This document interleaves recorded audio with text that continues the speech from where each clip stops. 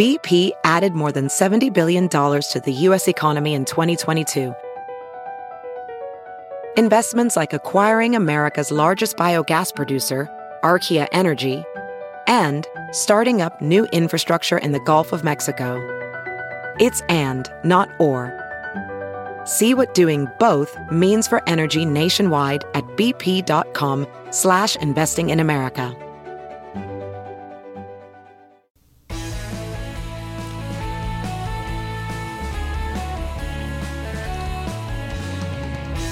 Hello, friends and neighbors, and welcome. Welcome to this week's Bill Press PodTable, coming to you from Washington, D.C., our nation's capital, where we gather with three of the Washington Press Corps' finest on this Friday, August 30, to look back at the news of the week. One thing for sure, in the era of Donald Trump, there is never a dull week in Washington. This week, no exception. President Trump returned from the G7 to land in the middle of yet another hurricane heading for Puerto Rico, wildfires destroying the rainforest, and his former communications director leading a campaign to kick him out of the White House. Meanwhile, only 10 Democrats, not 20, only 10 qualified for the next debate, leading one candidate, Kirsten Gillibrand, to drop out. Who's next? We've got it all covered with today's panel. Hunter Walker, White House correspondent for Yahoo News. Hello, Hunter. Hey, how are you? Good to see you. Addy Baird, political reporter for Buzzfeed. Hello. Hi, Addy. And Jason Dick, managing editor for The Great Roll Call, just back from the Iowa State Fair with lots of stories to tell, I'm sure. Good morning, Bill. Hello. Good to see you. Yeah. Hello. All right. So a little breaking news. Yesterday, suddenly, the revolving door of the White House spins yet again. Madeleine Westerhout, whom most people probably never heard of, a very important job at the White House. She was the president's personal secretary. The person sat right out at the desk right outside the door to the Oval Office. Suddenly resigned, and the White House announced that she was not welcome back to the White House today, not even to pick up her stuff. What the hell happened, Jason? Hunter's a White House correspondent, yeah. I mean, so apparently there was this chatter about an off-record dinner with reporters at the president's golf club in Bedminster, where she, talked out of school.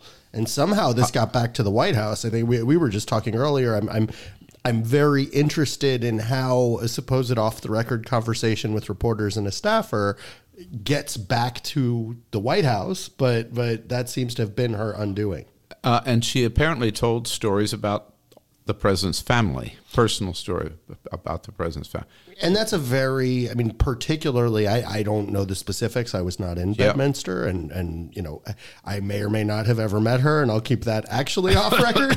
But, that is a really hard line for the White House, particularly if it involves Melania and Barron. So that definitely could be something that could get someone in trouble.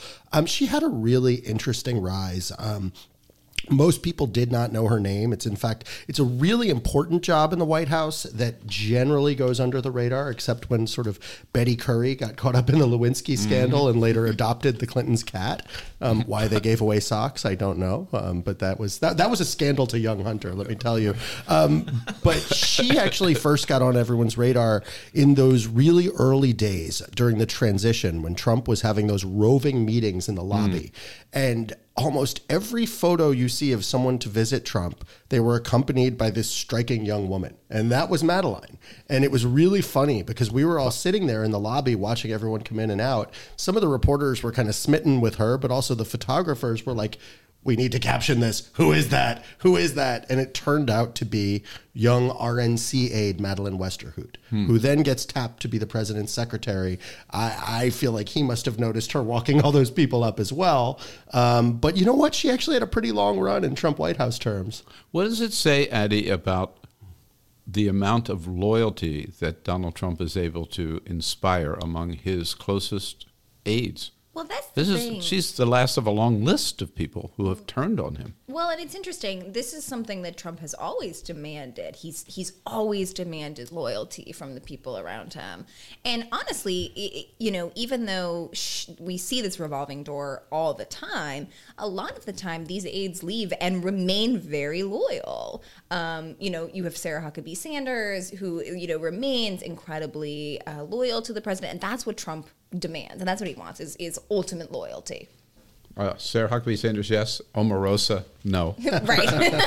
And now Scaramucci, we'll get to that a little bit later. No, but Jason. Yeah, I think one of the things that it underscores for me, though, also is that there is a line, in any White House, and I mean, obviously the Trump White House has been unique in so many ways, but I think that if this was the Obama's personal secretary, or this was President Obama's personal secretary, and she had sort of talked out of turn about Sasha or somebody, or Malia or Michelle Obama, I think that also would have, that person probably would have been fired too. Yes. I mean, and so it's, so this is a normal surprisingly scandal. Normal. Right. Yeah, Right. this is so normal. So, I mean, I think we can agree she should not have had this dinner or spilled the beans on the family, and the reporter should not have outed her to the White House. Right? Yeah. I mean, we were saying before, I think one of the only ways this could have happened that involved ethical journalism is if another reporter caught wind of the dinner who was not part of the off record and then talked about it. But someone broke sort of a journalistic code. I mean, that seems pretty clear. Or I mean, again, I haven't been to Bedminster and seen every nook and cranny, but it's not, to me, it's not out of the question that somebody overheard this dinner going on, especially, certainly Mar-a-Lago has its, share of just open spaces where people really do feel free to just talk, and it's like, we can hear you. It's like Scott Pruitt's thing, soundproof thing. Actually, you can hear it. Okay, so it was just last weekend in Biarritz, France, that the president was there with the leaders of the G7. According to Donald Trump, that meeting was all about love and unity, especially love for Donald Trump. Yes, all of him, and Putin. What really went on, Hunter? I mean, you didn't see that press conference where Angela Merkel declared that, he's the most tremendous and virile and best businessman we've ever seen on the world stage. The grossest word. Please strike that from the record. No, but it was really fascinating to watch him. There were like two parallel worlds, right? The world he was reflecting from the G7 and what we saw from everybody else. Yeah, I mean, the most bizarre instance was this climate change meeting where he said he couldn't go because he was with Merkel and Modi, and no, they were actually at the meeting that he skipped. But you could really see on stark display who President Trump is comfortable with among our traditional allies and who he's not. And the answer is he's not comfortable with most of them. I mean, with Shinzo Abe, the White House actually scheduled an extra press conference. With Justin Trudeau, Prime Minister of Canada, who you may remember Trump trashed after the last G7, yes. Trump spoke with him publicly for 3 minutes and they took no questions. On this whole thing with Russia and the G7, Trump was saying a lot of people agree with me. We should let Russia back in. When reporters asked him, who agrees with you? He had no answers. And the only person who actually publicly agreed with him was the Italian prime minister who's about to resign. So, there was not a lot of, great photo ops for the president at this event. One thing that was also striking to me, too, is that much has been made of British Prime Minister Boris Johnson and what a disruptor he is, and he can't comb his hair and blah blah blah. But and certainly Trump has gravitated towards Boris and said like this is a sort of I have a kinship with this person. But there was an off mic moment where Emmanuel Macron, the president of France, and Boris Johnson were discussing this awkward moment with all the leaders, in which they all systematically shot him down about bringing Putin back in, and he said something along the lines of "Well played, that was very awkward, but you played it well, Emmanuel." and then Johnson, kind of once he sees the public, he puts on his like wrestling mask of like this buffoonish, sort of prime minister. But he was right there with the other six. Right.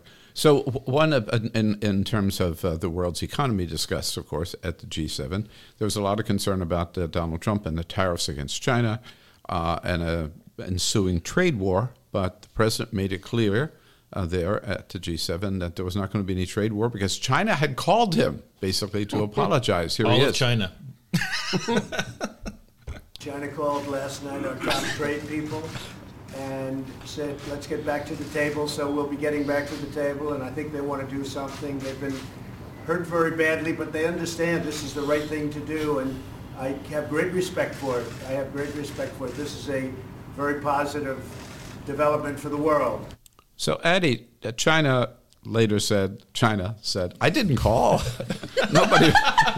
This reminds me of junior high. It's like I have this anthropomorphic Iowa on my T-shirt. It's like Iowa called, China called. China said, I didn't call. And then the White House aides insisted, they said, well, they didn't really call. The president said that because he was afraid the market was going to crash farther because of tariffs, and he wanted to goose the market a little bit. So he said, China called, and of course the market responded positively. Hello. I don't even know what to say about it. But it's interesting. He has a long history of lying about phone calls. He has a long history of lying about everything. But remember when he was like, the head of the Boy Scouts called me, and the Boy Scouts were like, no, we didn't. This is like a class. This is like a favorite lie of his, is the phone call that never actually happened. And Jason, some people have suggested that this trying to manipulate the market is actually illegal. Yeah, something tells me if we're talking Donald Trump. Yeah, so. Something that tells me if somebody at the New York Stock Exchange had said that in a public forum to the Wall Street Journal, say, or CNBC, they'd probably get a call from the SEC. But this is the president, so he can he's proved he can just do anything he wants now, and it's a little alarming. But I've just learned to stop looking at my 401k. And Hunter, in that weekend. President Xi went from being the enemy of the United States to my best friend. Well, is he both? I guess I don't know. Trump asked who is doing worse for the market, my own Fed chairman or President Xi.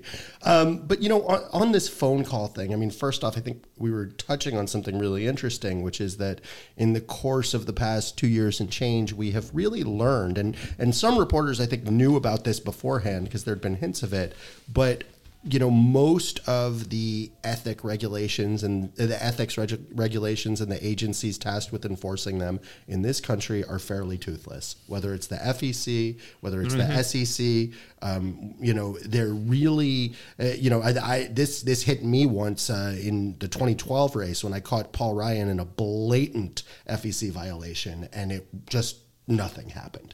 And so I think that one thing that happens on cable news, and we need to explain to people, is you'll get, the outrage of like, he violated a norm and it might break a law. And then people see that nothing happens. And it's not because the law wasn't broken, but it's because the enforcement mechanism is not there at all.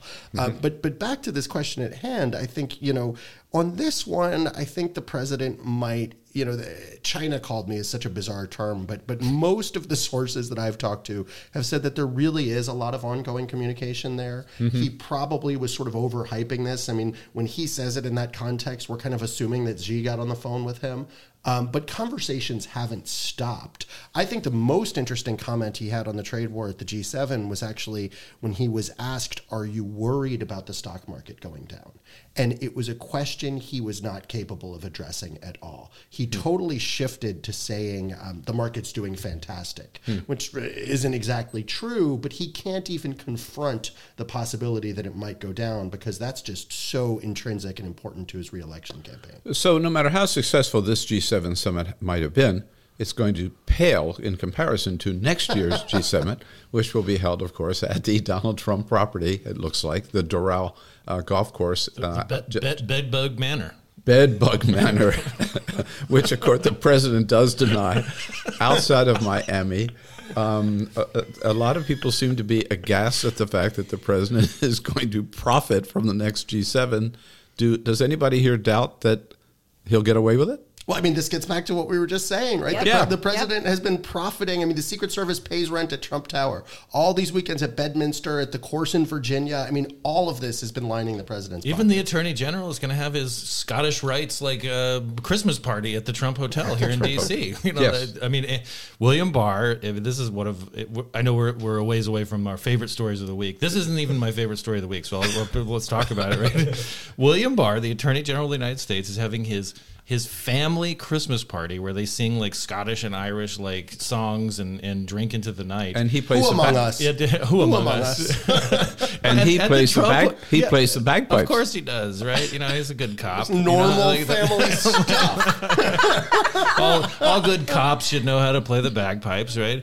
And he's going to pay like something like $30,000 or something to host his like. No, that's what party. they're going to profit. No, that's the profit the hotel will make. They'll pay a lot more than that. Because it's an open bar, and this is not the Justice Department Christmas party. This is his own personal party. Is he the suck-uppiest member of the He really is. administration? He really might be. Yeah, it's and apparently there were just no other places available in Washington. And one point for listeners outside of D.C., I have been to the Trump Hotel many times because, covering this administration, we're all drawn into the fact that there's a flow of cash towards the president, and it is shockingly overpriced. The average drinks there are prices that would make me think twice in Manhattan. And we're here in D.C. I mean, the average meal there will cost 20% more than a fancy restaurant or hotel elsewhere in D.C. Right. Meanwhile, most of the news this week, toward the end of the week, was focused on hurricane or tropical storm Dorian, heading for Florida. Originally heading for Puerto Rico, expected to really slam the island. So what do you do when American citizens are in the way of a killer storm? You call them the most corrupt place on earth. And you steer millions of dollars in resources away from them. From FEMA to use on maybe immigration enforcement. Right. The wall. Is it too much to expect any empathy Yes. from the President of the United States toward Yes, it is. people in the path of a killer storm Yes, it who is. happen to be, Hunter, American citizens? Well, when the whole Greenland thing happened, I was thinking this. I was like, God, that was like a week ago. yeah, but I was like, A lifetime. I say this as someone who was just in Puerto Rico in May. That island is still suffering. It went through a lot, and we might want to take care of our own semi-autonomous island territories before we start bringing in new ones. That's just a thought. But yeah, the response he had between when Florida was in danger and when Puerto Rico was in danger, it was really stark. And look, they feel it down there. I mean, this is, we think of Latinos as part of sort of the minority Democratic bloc. But Puerto Rico is a little more complicated. It's a lot more complicated. They have their own political parties, right? They have the whole statehood issue, and there's divides on that. But there's a big conservative Christian component there. They had a Republican governor, the guy who just resigned. They are willing to vote Republican, and their congressional delegate is a Republican. And yet, since this issue with Maria, when you go down there, they detest the president to the point when you're a tourist visiting the mainland, within 5 minutes, especially if you speak Spanish, you're hearing that they hate the president. And this is a big problem for Trump, and I'll tell you why. Because he may think that Florida and Puerto Rico are these separate entities, and he has to be nice to Florida and can be mean to Puerto Rico. But in the wake of the devastation of Maria, about 2 million, I believe, Puerto Ricans moved particularly to the Orlando area. There are now more Puerto Ricans in Florida than New York City, which was the biggest Puerto Rican community. There's also a lot of Puerto Ricans in Georgia. So they are suddenly a block in key potential Boy, are swing those states that he would need to win to be reelected? Yeah, so you would think that Dorian would have been an opportunity for him to potentially fix this, but I just don't know if it's on his campaign's radar. Right. He also said, Jason, quote, "I'm the best thing that ever happened to Puerto Rico." Do you think there's one person on the island who would agree with that statement? I'm not sure if they have some sort of distant Trump relative on the island, but yeah. I mean, it's there is a performance aspect to the president, and he's just following suit. I mean, this is what you do when you're living in his sort of world in the way that he wants to communicate. So it actually doesn't. I mean, not to be a cynic, No, far be it for me to be a cynic, but this is what I would expect. Right. Yeah, I mean, I was in the Oval when he was with the former governor, and I was the one who asked him, how would you score your response to Hurricane Maria? And he said he'd give himself a 10. I was only surprised he didn't say 11. Before we take a break, we've talked so much about Donald Trump. Aaron Rupert from Vox, not Fox, but Vox, put out a very interesting video yesterday.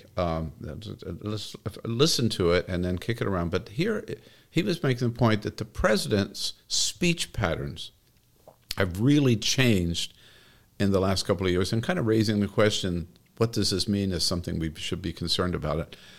So thanks to Aaron Rupert, here is Donald Trump in 2015 running for president. I don't need anybody's money. It's nice. I don't need anybody's money. I'm using my own money. I'm not using the lobbyists. I'm not using donors. I don't care. I'm really rich. I'll show you that in a second. And the point is not what he's talking about, but his energy, his animation, and everything. This is the president. So this is Friday morning. Yesterday, Thursday, in the Rose Garden. Since we came into the administration, since the election of 2016, since January 20th of 2017, we have done things with the military that few people would have thought possible. Pretty striking. Have you noticed that difference, Hunter? I mean, a big difference I notice, and I wasn't there for those most recent remarks, but there's a teleprompter Trump and there's, a stump Trump. Yeah, And he sounds like he did in 2015 still at rallies. Yeah, I think this is probably an unfair comparison, because whenever I see him reading off the teleprompter, he is not that animated. He hates it. And he often does it in the Rose Garden. But Yeah. when you get him, as Addy was saying, when you get him on the rallies, when he gets to do his tangents and his flights of fancy, he's as animated. He's still the same old Trump. Is that your impression? Yeah. I mean, I've certainly seen that animated Trump too, and on the stump. But it is. Let's not forget that the presidency is among the most stressful jobs, in the world. It's a constant level of distraction, of anxiety, and it ages you. And this is somebody whose image depends on people thinking that he's not aging, that he is this, very youthful, energetic person. And it's just, I think it catches up to you eventually. And covering the presidency ages you. Yeah, Right? exactly. You're seeing that with everybody. We're going to take a quick break here.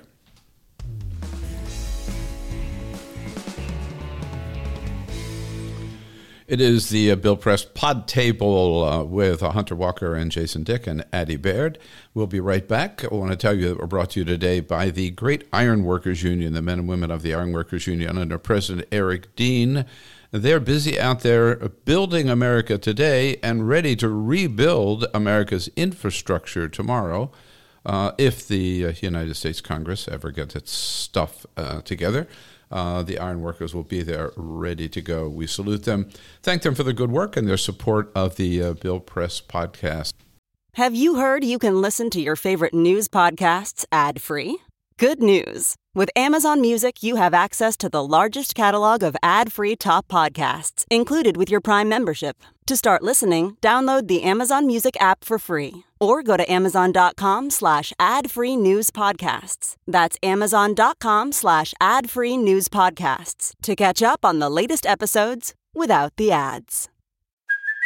Hey, it's Kaylee Cuoco for Priceline. Ready to go to your happy place for a happy price? Well, why didn't you say so? Just download the Priceline app right now and save up to 60% on hotels. So whether it's Cousin Kevin's Kazoo Concert in Kansas City, go Kevin, or Becky's Bachelorette Bash in Bermuda, you never have to miss a trip ever again. So download the Priceline app today. Your savings are waiting. Go to your happy place for a happy price. Go to your happy price, Priceline. As you write your life story, you're far from finished. Are you looking to close the book on your job? Maybe turn a page in your career? Be continued at the Georgetown University School of Continuing Studies. Our professional master's degrees and certificates are designed to meet you where you are and take you where you want to go. At Georgetown SCS, the learning never stops. And neither do you. Write your next chapter. Be continued at scs.georgetown.edu/podcast. Whoa, sweet man cave. Thanks. Serious upgrade. How'd you pay for all this? I got a home equity line of credit from Figure. I was approved in 5 minutes and had funding in 5 days. Wow, that fast and easy? Yep, the application is 100% online, plus no out-of-pocket costs. Just fast access to the cash you need. How do I get started? Go to figure.com and get that serious upgrade. Figure Lending LLC, DBA Figure, Equal Opportunity Lender, NMLS 1717824. Terms and conditions apply. Visit figure.com for more information. For licensing information, go to www.nmlsconsumeraccess.org.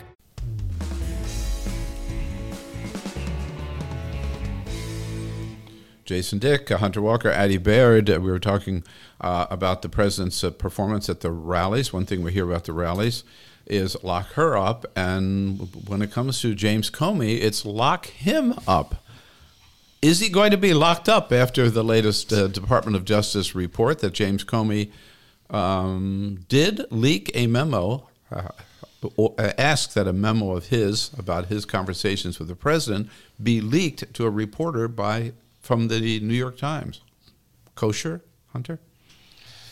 I mean, I guess we were talking about how little ethics regulations matter, but I guess they do when you're James Comey and when you're one of the president's targets in the FBI, right? Yeah. So, Addy, the president has called James Comey a leaker and a liar. Yes, he has. One of the things in looks like he was right. In some ways, the one thing that Comey seized on, was that the report found that Comey never leaked classified information. And that's something that Trump has said many times. And Comey tweeted yesterday, everything happens on Twitter in an exhausting way. But Comey tweeted, DOJ IG found no evidence that this is a quote from it, that Comey or his attorneys released any of the classified information contained in any of the memos to members of the media. And then Comey adds, I don't need a public apology from those who defamed me, but a quick message with a sorry we lied about you would be nice. And this tweet just makes me feel crazy. That James Comey is literally on Twitter being like, say sorry to me. It's just crazy. But I mean, it is an important point that he didn't leak classified information, but a leaker. Yeah. But his memos, well, it doesn't quite have the same cachet as but her emails. Yes, he violated department policy. It doesn't sound like they're going to prosecute. It doesn't even sound like there's going to be any hearings. Even Lindsey Graham, couldn't muster up enough sort of fake indignation to say that he might even have a hearing in the Judiciary Committee about this. I mean, this seems to be.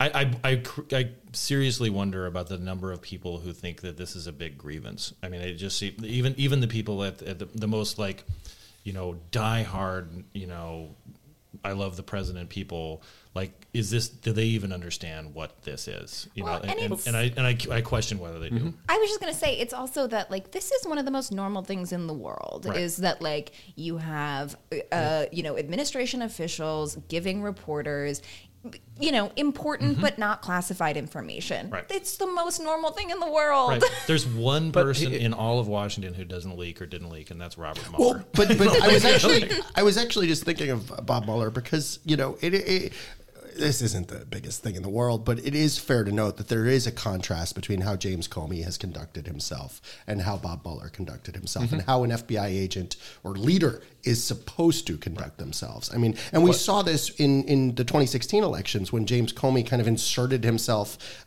into the Hillary Clinton saga. And, I think there's been a couple instances where James Comey and his desire to be a resistance figure, as Addy said, Twitter victim and pundit, has maybe made it more about himself than he needed to. Yes. So lock him up is what I'm saying. Just breaking news. Donald Trump has just tweeted about nothing makes me more scared what we than are those talking words. about. Donald Trump tweeting just moments ago, the fact that James Comey was not prosecuted for the absolutely horrible things he did just shows how fair and reasonable Attorney General Bill Barr is. What? So many people and experts that I have watched and read would have taken an entirely different course. Comey got lucky. Wait. So he's sort of praising and yet slamming Bill Barr. Good investment on that holiday party, Bill. What? Yeah. I can't really even process that. I'm reminded of going to the Turning Point USA conservative youth activist conference a couple of weeks ago, and they had a video showing. I was covering the president's speech, and they had a video showing sort of what they saw as highlights of the 2016 race, and it included President Trump promising to prosecute Hillary Clinton, which he didn't do. So, yet again, we have him like saying a rival should be prosecuted. If only the president had some power over that, and he doesn't really want to do it. He knows it's not possible. This is just red meat for the base. Right.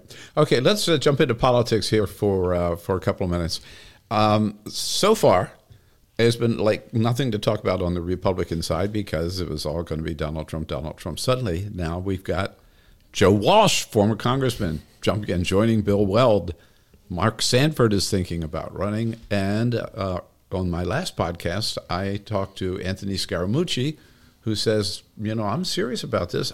He said the mooch. He said he's going to organize. He's organizing and will announce next week creation of a PAC. He's talking to 3 or 4 serious candidates. Remember when he was doing a media outlet? Yeah. Remember the Scaramucci post? Remember when he tweeted a poll that was like, how many Jews do you think died in the Holocaust? Just really feel like we all moved right on past that one. I guess what we're saying is we're not going to take the mooch seriously. No, and I think it's really important. Again, this is someone who's like, trying to brand themselves as something. And, I used to work at Business Insider around 2014, and we covered Scaramucci a lot as sort of this eager, loud Romney backer on Wall Street, then a Scott Walker backer heading into 2016, and also someone who really, really, really wanted to be a visible Wall Street person. He attached himself to Trump fairly late. He did get this highly visible, really rapid 11-day stint in the White House, but this is not a longtime Trump insider or loyalist as he paints himself to be. And I think that's really important. And as we saw with the Scaramucci post, this also isn't someone who follows through a ton. Yep. I think he's trying to sell his own books and his own brand. He's pushed himself and his wife for a reality career in TV. I mean, I find him fundamentally unserious. Well, one point that he made to me, Jason, is that for the Republican Party, he said anybody like Jeff Flake who says, I'm going to wait until 2024, is wrong and making a big mistake. That you have no standing, he says, Scaramucci, to run in 2024 if you pass on 2020. I get the... God help me. I get the reasoning behind that because I do feel like it is important to make your political points, and if you don't agree with the direction of the country, it is a free country. You can run for president. Reality check, right? Joe Walsh, Mark Sanford, Bill Weld are not going to go very far. The Three Stooges. Each one of them, has a certainly their own sort of unique standing. Weld, I saw him at the political soapbox in Iowa at the Iowa State Fair, and I think that if he hadn't been, had signage announcing who he was, I think it would have been difficult to distinguish him from just any other sort of fairgoer, older gentleman, perhaps dressed a little nicer than your average, person there. But he used to be like on the cusp as a Republican, right? He was the governor of Massachusetts.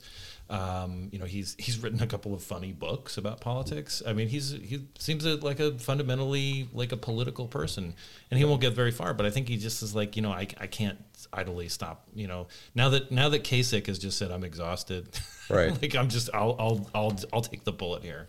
So on the Democratic side, we're down to the next debate. We'll have 10 people on stage, not 20. One night, not 2.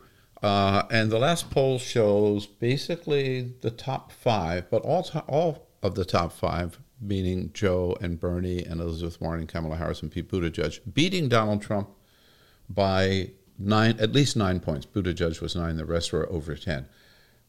Are we down to the top 5 or 6, do you think, in the Democratic Party? Anybody else have a chance to cut through? I mean, it's up and down, but what do you think right now? I think Addy? we're probably getting there. I've long said that this debate was really going to be the narrowing force. Granted, only Gillibrand has dropped out since not qualifying, but there's no chance that Bill de Blasio has a lot more gas in the tank. I think I don't know if we're down to 5 or. I mean, I guess maybe. I don't have a lot of Klobuchar's in the debate, but I don't think Klobuchar is really a top tier candidate. I feel similarly about O'Rourke. So I think we're getting there. Yeah. Mm-hmm. What do you think, Jason? I think this is. I agree with Addy that this has been a sort of a natural winnowing, and some of the candidates who did not make the debate cut, Steve Bullock, the governor of Montana, they bring up what could be seen as valid points about whether the DNC rules are arbitrary and moving too early and so forth. But it's also, to me, I mean, at some point you have to draw a line. I mean, one of the things that I heard over and over again in Iowa is that there are too many candidates. I mean, and that they're waiting for this winnowing. And I mean, it seems like if you're at this stage where we're a little, we're 14 months out or so, a little over 14 months out from the next election, and we're only a few months away from the Iowa caucuses in New Hampshire and so forth. I mean, at some point you have to register more than 2% of the vote in a poll, and you have to show that you have donors. I mean, and yes, it's arbitrary, but it's that's the way. I mean, everybody knew what the rules were. It's also yes, it's arbitrary, but these things are. I don't think that a candidate who is barely getting 2% in a poll, who doesn't have, what is it, 120,000 donor, 130. A candidate who can't get those things right now isn't going to win. Right. And, Bernie Sanders and Joe Biden had these things in the first week of their campaign. And so it's just, I think on some level, it's yes, it's arbitrary, but it's also you have to draw a line somewhere. You have to at some point. Hunter? I mean, I remember I hit some of the early states in late 2018. And, Cory Booker, Elizabeth Warren, Bernie Sanders, these people were already doing groundwork. And I remember thinking, where's Gillibrand? Because I'm coming out of New York. She'd been touted as someone who was eyeing this race forever. And I was like, whoa, she hasn't even made phone calls to some of the union folks out here.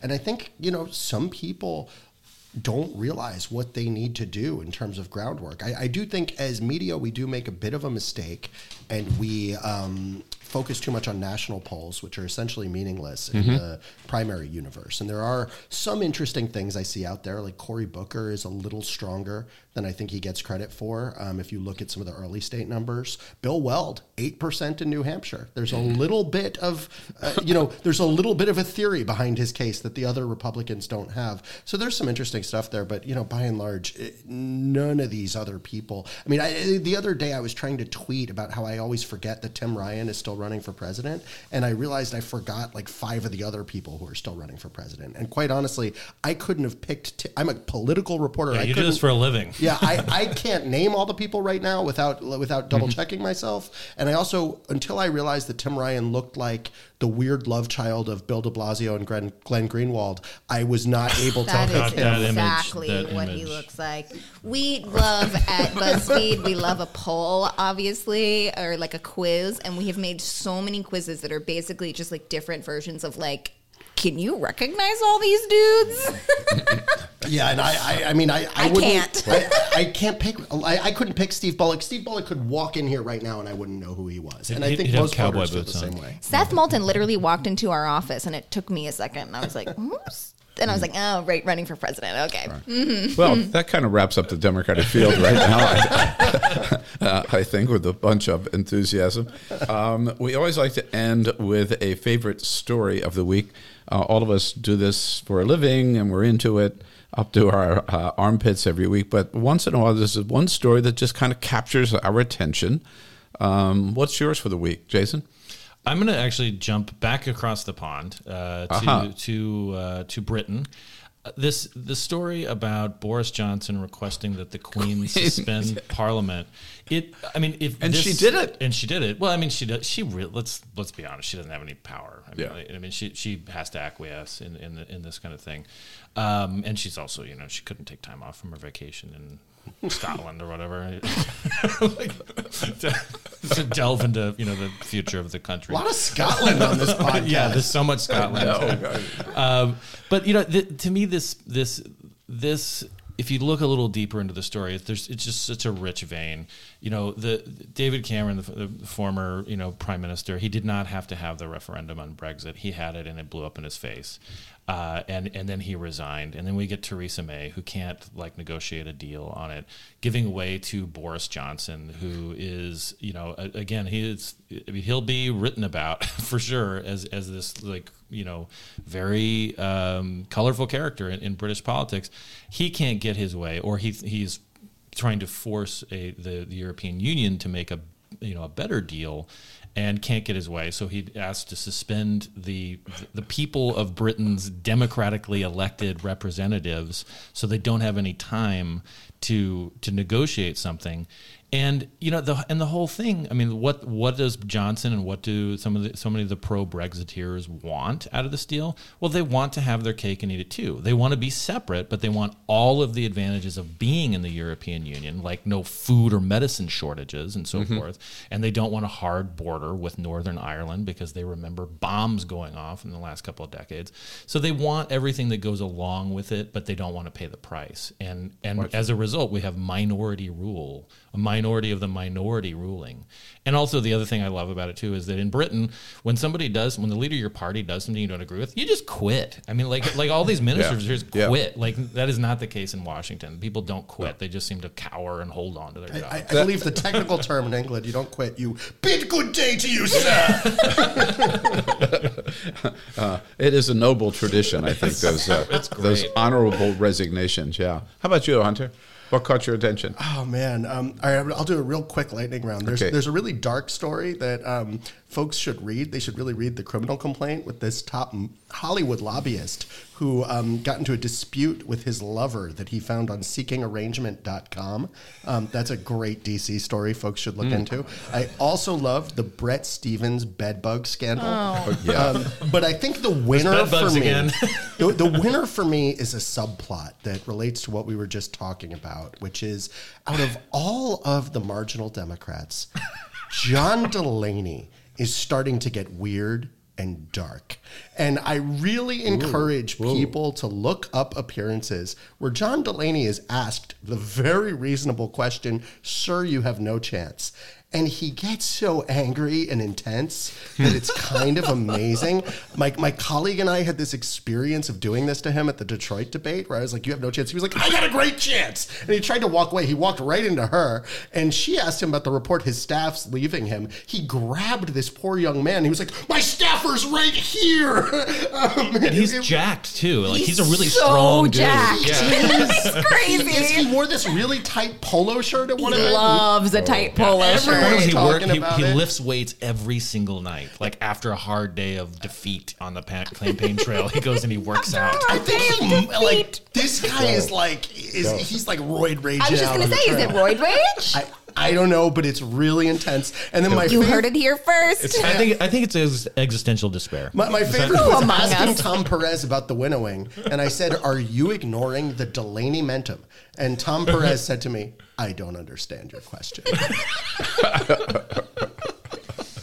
All right, enough on John Delaney.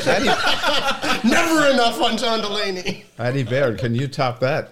I absolutely can. I am honored to go last to tell you that my favorite story of the week was a GQ profile of Harry Styles, former One Direction band member, current rock star. And it's genuinely an excellent story. As a young woman myself, I have long loved One Direction, and it is really a fascinating story of, how Harry Styles grew out of this boy band into like a really formidable musician and did a lot of psychedelics chicks and, like every good rock star. And it's just a really great story. It's a great profile. And I love Harry Styles, and that's the best story of the week. There you go. All right. Spoken from the perspective of Addy Baird, young political reporter for Buzzfeed. So my favorite story of the week is the chicken sandwich war. The Popeye chicken sandwich. Can you believe it? So Popeye comes up with this, Popeye of all people, come up with this new chicken sandwich. Did you have one? I have no, because they ran out. That's the story. And there's a Popeyes just right down the street. Just down here on 8th Street, if I had known. And the lines were blocks long. Outside of every Popeye franchise, the lines of cars outside the drive-ins, they had to have police at many locations just to handle the traffic.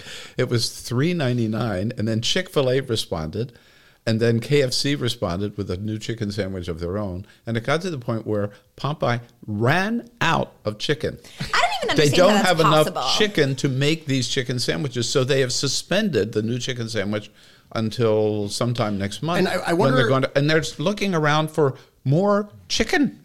I'll tell you guys, more suppliers. We need more chicken. Late breaking news: China just texted me, and as part of the trade war, they're releasing a General Tso's chicken sandwich. So get ready, everyone. Chaos Pod. I'm gonna go take some shrooms and listen to One Direction. Well, that's kind of it, I think, for this week. For this week's PodTable, many thanks to our intrepid panel of chicken lovers here, Addy Baird, Hunter Walker, and Jason Dick. Thanks to all of you for listening. Now, please do us and do yourself a big favor if you haven't already done so. Go to Apple Podcasts, Google Podcasts, Spotify, or tune in and subscribe to the Bill Press Pod.